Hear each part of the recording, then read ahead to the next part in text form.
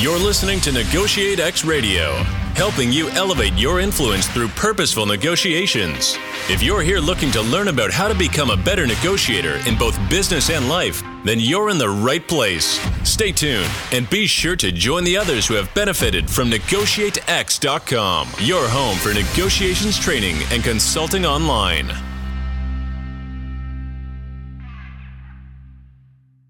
Hey everyone, thanks for joining us on the NEGOTIATEx podcast. We are continuing our conversation with Dr. Belinda Chiu, author, speaker, and executive coach. If you haven't already checked out part A of the show, be sure to do that first. Let's jump into the conversation with Belinda. So when it comes to compassionate candor, I feel like this is one that so many of us just don't get it correct. And so we either feel like we need to sugarcoat everything or that we need to be jerks and bullies. Where do you see compassionate candor lacking today? And what can we do to overcome this feeling that it's in either or choice of being insincerely nice or blunt directness? I appreciate sort of this is one of the toughest pieces that I know I don't always get either. And that's why it's always it's a journey for us. And I do think we tend to, as human beings, most of us don't like conflict. Even those of us say I like conflict, most of us don't. From a neurobiological perspective, when we're in conflict, right? So my dog has right? Our brains kind of go into very quickly, like I'm in danger. And when I'm in danger, I'm going to come right back at you, or I'm just going to shut down and stop in the conversation. And so there are spaces where we tend to either say, well, take it and leave it. That's it. Like you said, being a bully or a bluntness. Again, keep in mind that most people aren't intending. I would like to argue that most people have good intentions. They really genuinely do. I mean, the impact is always that smooth, right? So we tend to sort of veer on that side, or as you said, sort of the avoidant, avoidant kindness, right? There's insincere niceness and there's avoidant kindness, which is, where everything's nice and everything's great, but we sort of sweep everything under the rug. It's what, Ricky Boyatis calls the stinky fish. He has this great book called Hostage at the Table. Have you heard of sometimes about the stinky fish under the table? And he's like, so oftentimes when everyone smells the fish, kind of pretend it's not there. And what is it like if we just bring the fish up on the table and it's going to be messy? We're going to get our hands dirty. There's going to be, some disagreement. But at the end, we can clean the fish and have a nice meal with you fish, right? So, all of those pieces of how do you bring that element of, it's really, is this a lost opportunity if I don't bring this up? Is this a lost opportunity if I don't bring this up?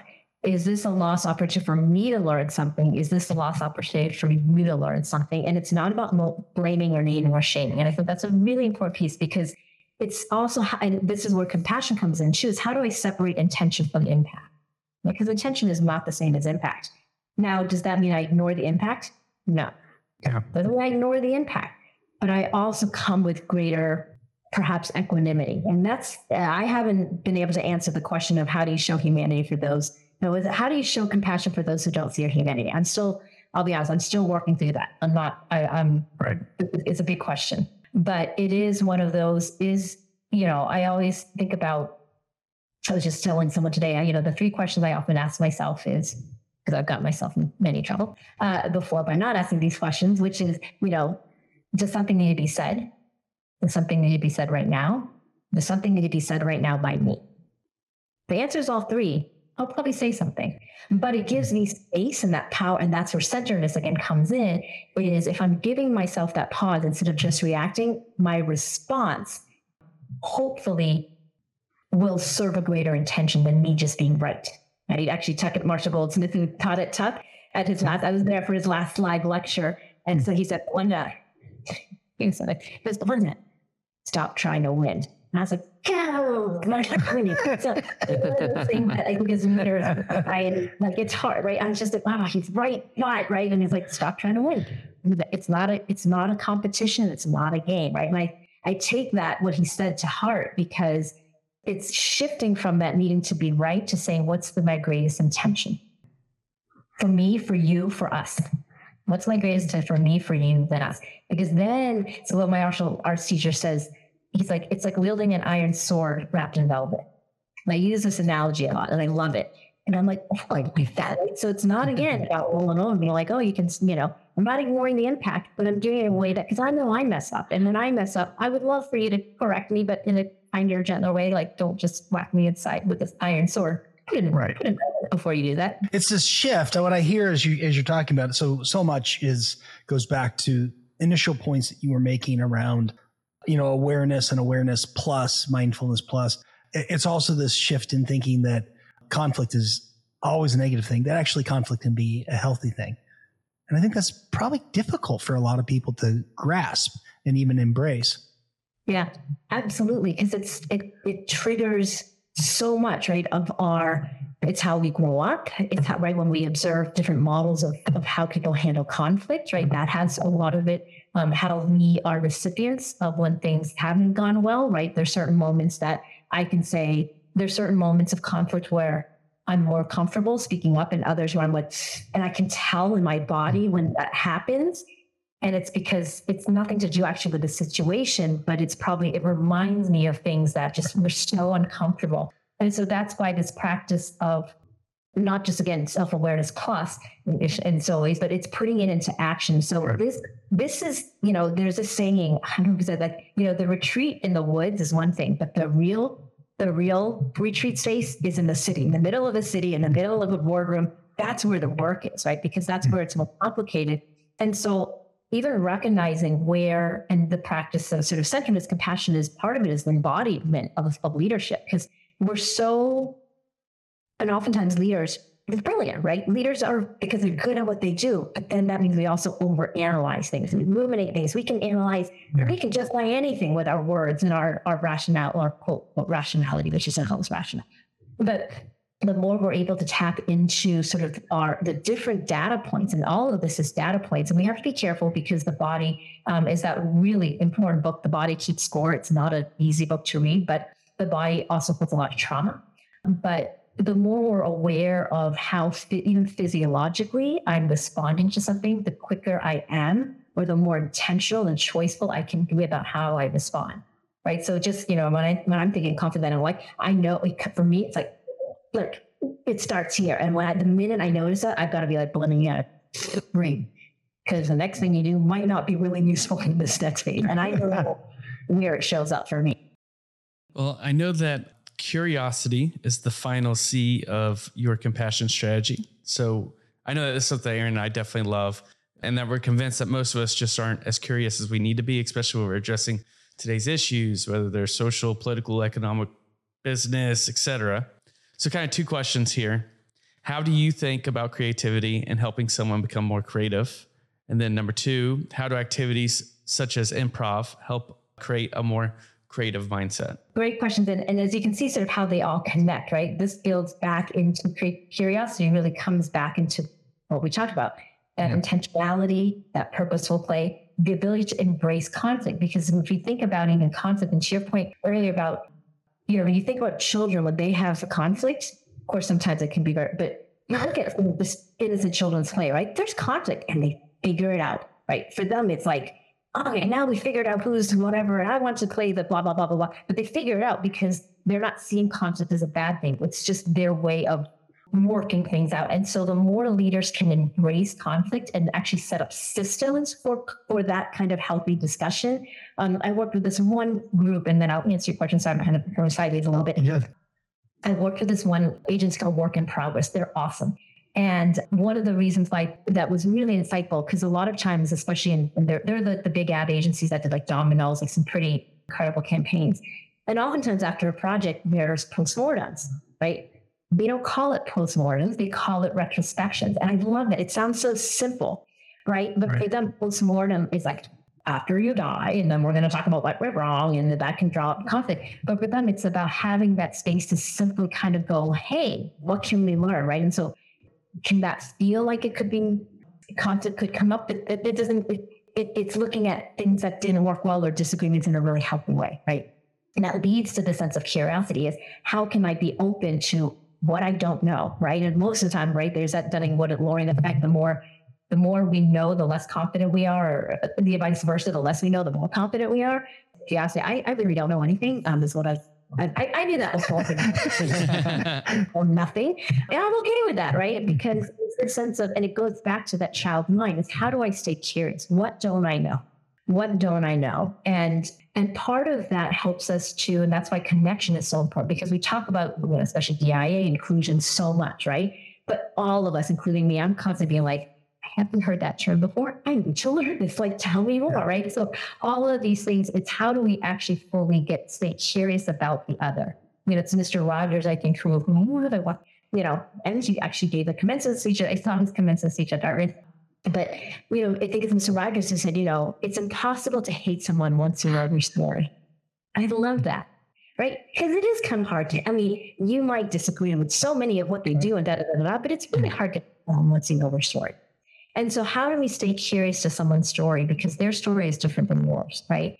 And by allowing that, and as leaders, for us to stay curious, it's not only about the people who work with us, but staying curious about what we don't know. And I think really some of the strongest leaders, there's Brazil, who's just she just popped up to mind. I won't sort of share exactly who it is, but she maintains this curiosity about everything. And that's why, she's been recognized by her company as one of the top, whatever, they have these awards.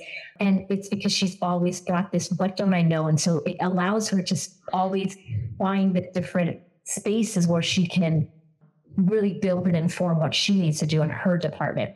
And that in a way is improv, right? It's taking what is clear and drawing from what don't I know? And I'm not ignoring, I say there's a pink elephant here. There's a pink elephant here right now in the room with us. That's the fourth, guest on this podcast. There's a fourth elephant. Now we have to work with the fourth elephant. And the elephant, now we four elephants too, apparently.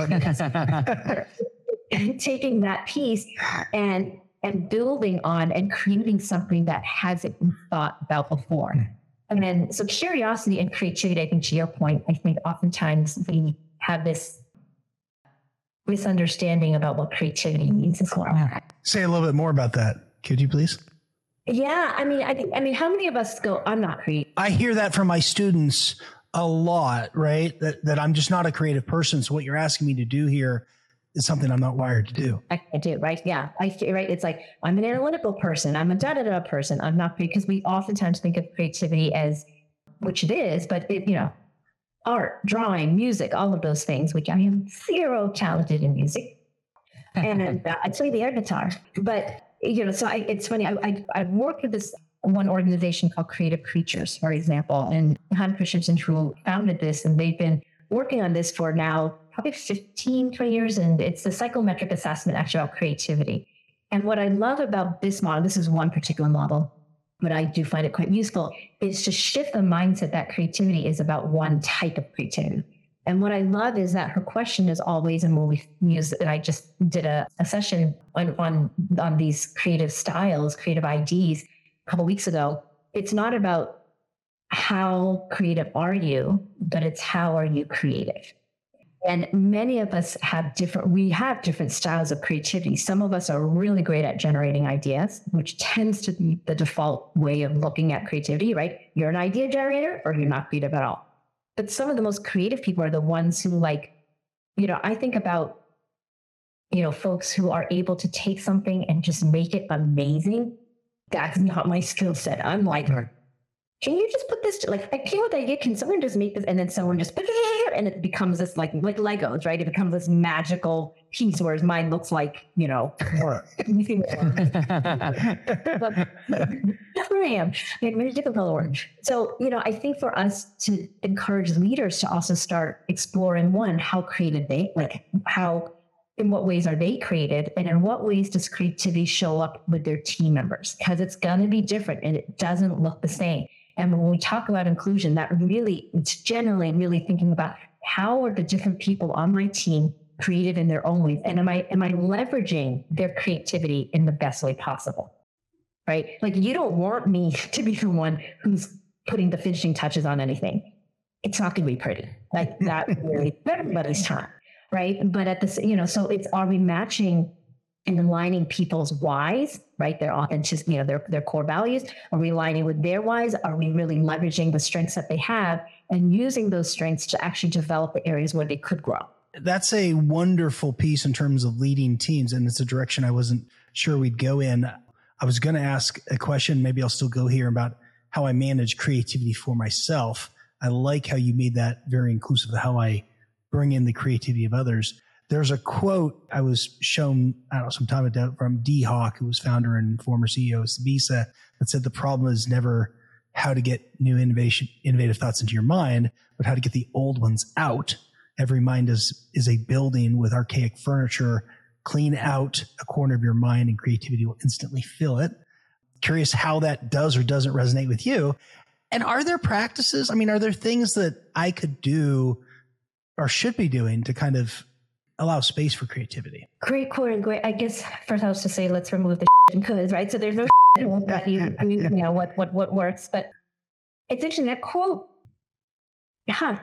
it's one that I sort of agree with, where in the sense that I do think what resonates with me with that quote is the importance of unlearning, right? Part of learning is unlearning.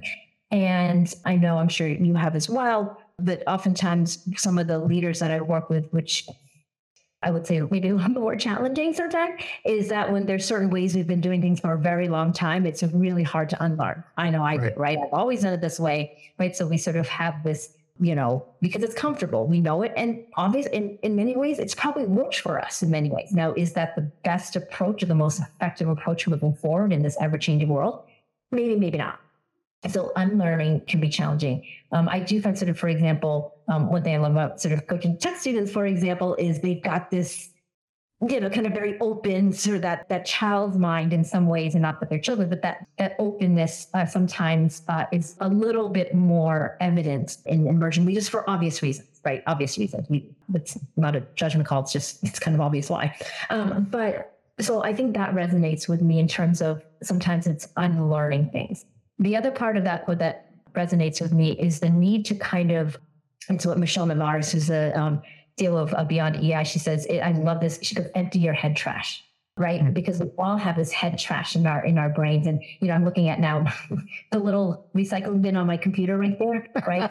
Throw everything away. But then I sometimes get that message of like, you're running out of memory. I'm like, but I threw everything away. But I also kept like, 50K, like the trash that I haven't deleted. So I think it's out there, but it's still there. Right. Yeah. So sometimes and that's where, again, centeredness comes in, that authentic sort of authenticity comes in to say, what is still there in the recesses of my mind that is no longer of service? Is this a dialogue or conversation or recurring loop that keeps playing over? Yeah. And maybe I thought I put it aside, 10 years later, poof, there it comes again, right? Is that no longer serving? That said, I do think it's also important not to just completely necessarily wipe everything out just because it was an idea that was done before. Because sometimes, it's Professor Perry at Tech, he says, well, it's, again, I'm really good at misquoting everybody, but he says something about how like the best organizations, they never experiment at their core. So back to sort of like, like if you know your core, what he says is that excellent organizations always experiment at the edges, because if you know who you are, now you can experiment at the edges. And so there is something to be said that you're not throwing the baby out with the bathwater, if that's a useful thing. Does that make sense? So yeah, thanks. No, I think that was a wonderful response. And you mentioned in there, these different audiences you work with. You work with a wide range from C-suite to undergrads. And I know you've done some work with veterans as students at Dartmouth too. So as two veterans, we say thank you for the work you're doing there too. As you try to practice these things with students, what do you see as differences in their response and receptiveness, potentially generational, potentially of experience, right? This is how we've always done it. I'm just curious, like better response from some, more difficult, more resistance from others? I would say more or less, I would just say different in some ways, different in some ways because of just experience, right? Experience and all of that, right? So whether it's, working with our veteran students or someone who's been, I've worked with a few retirees, which, I haven't had that experience of retiring, right? Never, but I think sort of that human element is pretty consistent, right? And I think most people who at least find the calling. I don't know if calling is the right word, but to say coaching or leadership, there's something that calls to them about there's got to be a different, or not a different way, but there's got to be another way to show up where I can be more of who I am or be more effective at, right? So there's this sort of genuine desire usually from whoever it is. I would say from sort of young emerging leaders, for example, and I think this is something that I have noticed in the last 15 years or so, there's been sort of a shift of more urgency in how to lead with greater equanimity, compassion, empathy. The words empathy, emotional intelligence never came up before, right? It was like, how do I be a more effective, productive leader? And it's not that those words weren't, it wasn't that the leaders didn't care about that. It's we're now more, we're more familiar with the words, but also I think, especially since the world has been the way it has been, there's just a greater urgency that I think most of us, again, want to be in a society where justice and equity and love and all of those things are, sort of, really, dominate the conversation rather than sometimes what is on the news. That's not to ignore what's there, but I think there's a greater sense that this is not about us anymore, right? And I think a lot of the leaders that I have the fortune of working with also see that, right? So, a lot of the leaders that I see, whether they've been, in this world of, building giant buildings all across, countries for decades, are really being more open to like, okay, well, how does this multi-million-dollar building impact the short term, right, in terms of the communities that it impacts? How does, are the very materials I'm using going to have, what kind of effect does that have on our carbon footprint? Like all of those things it's just like, I do find it, and that's where the hope is that I think more and more leaders and emerging leaders are recognizing that they are in a position of power to influence where we go. You mentioned earlier, Belinda, that the things we've been discussing today are often called soft skills. Anyone who have ever tried to practice this knows that it's really difficult, and it's not uncommon to get them wrong when dealing with the real people in the real world. How do you encourage a leader who is trying to put these concepts into practice, but maybe struggling with it or thinks that they may be failing with it? I think it's a great question. One is, let's reframe the word soft skill. Again, that's definitely just my opinion, but reframing that. But I guess your question makes me think of two things. One is building the business case, right? I think for a while, leaders who have done this and believe in this, and so we have some leaders who have been pioneers in doing this work. They've had a long struggle because sometimes they were the only voice, right, to say this is important.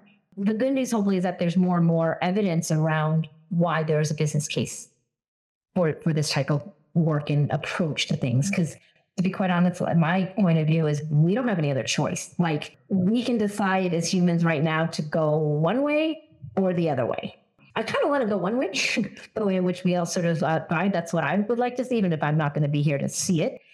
That's okay, right? That's part of the human condition. So I think one is seek out support from others. There's other leaders out there who are providing and offering, doing the work, putting into practice, right? So if you look at, for example, Search Inside Yourself has for a long time worked with SAP, and they were one of the pioneers to bring mindfulness and emotional intelligence. SAP, right? You kind of think, boy, if they're, they said this is important, and we've seen the impact of it. There's a group, Mindful on Wall Street, right? You think investment bankers and mindfulness? What? There's a group of leading, high impact individuals who understand that what does it actually mean to do this with compassion, so that it's not, yes, do they help their clients make money? Oh yeah, right? And it's with sort of that minute. So there's, I think one side of it is that being okay and asking for the, a business case, if that helps to bring this type of work into their work, but also think about that can help inform who's at the table, who's not at the table. How do we, and it's because it's not, I think one thing to consider is this work isn't something we add on, right? Because a lot of times that whole mindfulness movement, right, that we call mindfulness, it's like, oh, I have a yoga class. And I love yoga, by the way, so I'm not dogging yoga, big fan of yoga.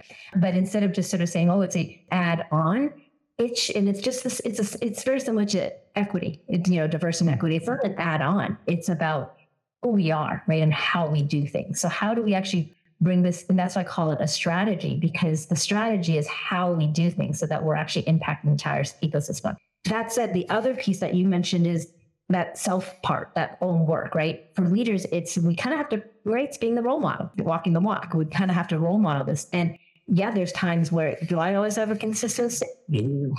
Right? Are there times I fly off the handle? Oh yeah. Right. So it's again, sort of that notion of sort of self-compassion is how do I acknowledge when I've messed up, and not that using it as an excuse, but as sort of that opportunity. Okay, we learn. I remember when I started, so I've done yoga since I was a little kid because my dad always said done yoga, but he never told me it was yoga. I just copied him. But when I started meditating, I remember and learning, I was like, I can do this because when, right? I'm like, I'm going to do 20 minutes.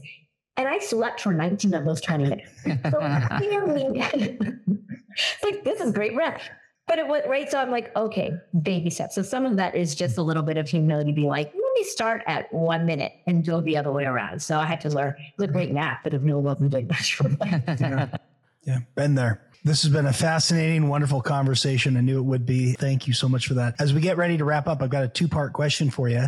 First of all, what's next for you? What's your next challenge that you're aiming towards?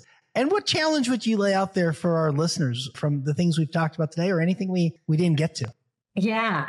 Oh boy, that's 2 great questions. Man, this is going to be like a good, for me. So as I mentioned, I don't know what I want to do when I grow up. But I think the next challenge for me, over the pandemic, like everybody else, kind of like, what else am I curious about? And I've always been curious about, I've always loved the outdoors. I've always just, that's just been my space. And I've always been fascinated by, I don't know if you've come out with sort of forest bathing in Japan. There's a lot of science around being in the forest.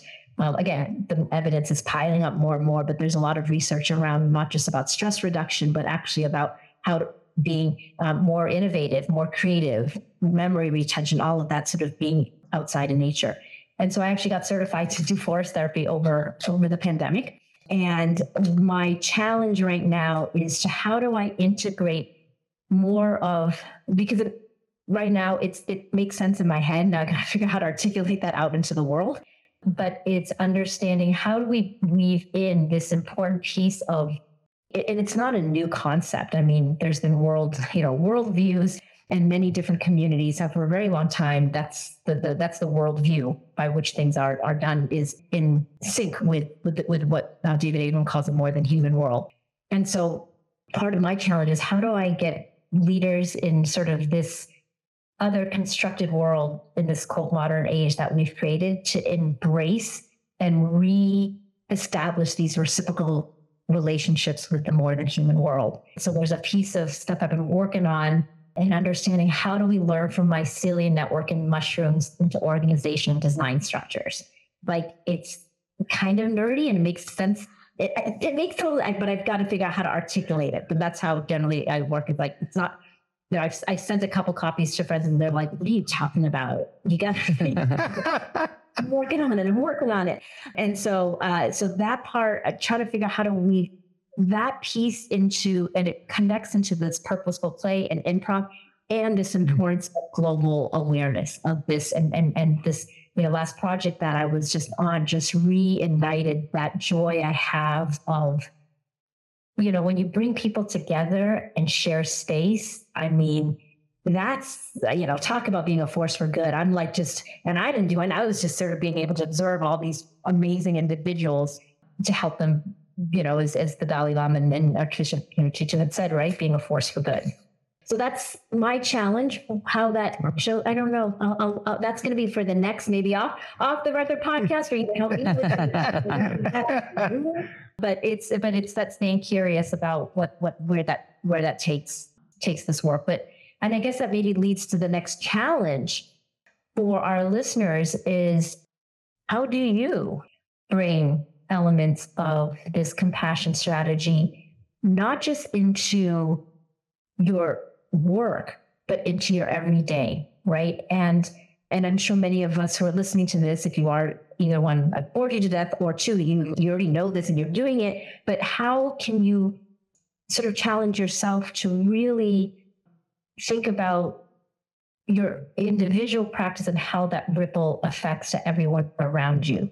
And what do you need from others? What do you need from me? What do you need from your colleagues? Like, how do we create this so that it's a momentous shift rather than certain disparate? That's why, like, for example, Mindful Wall Street, I find so intriguing. It's not just a couple individuals and different banks that are doing it. They figured out a way of, let's release the ego. It's not about my bank is doing this better than yours. It's we're all in this together because we're in the same ocean. We're not all on the same boat. Some of us are still floating on that door that Rose wouldn't let Jack off of, but we need to be mindful of all those different, spaces where people are showing up and to make sure that we do have a way to navigate these waters we're in. Beautifully said.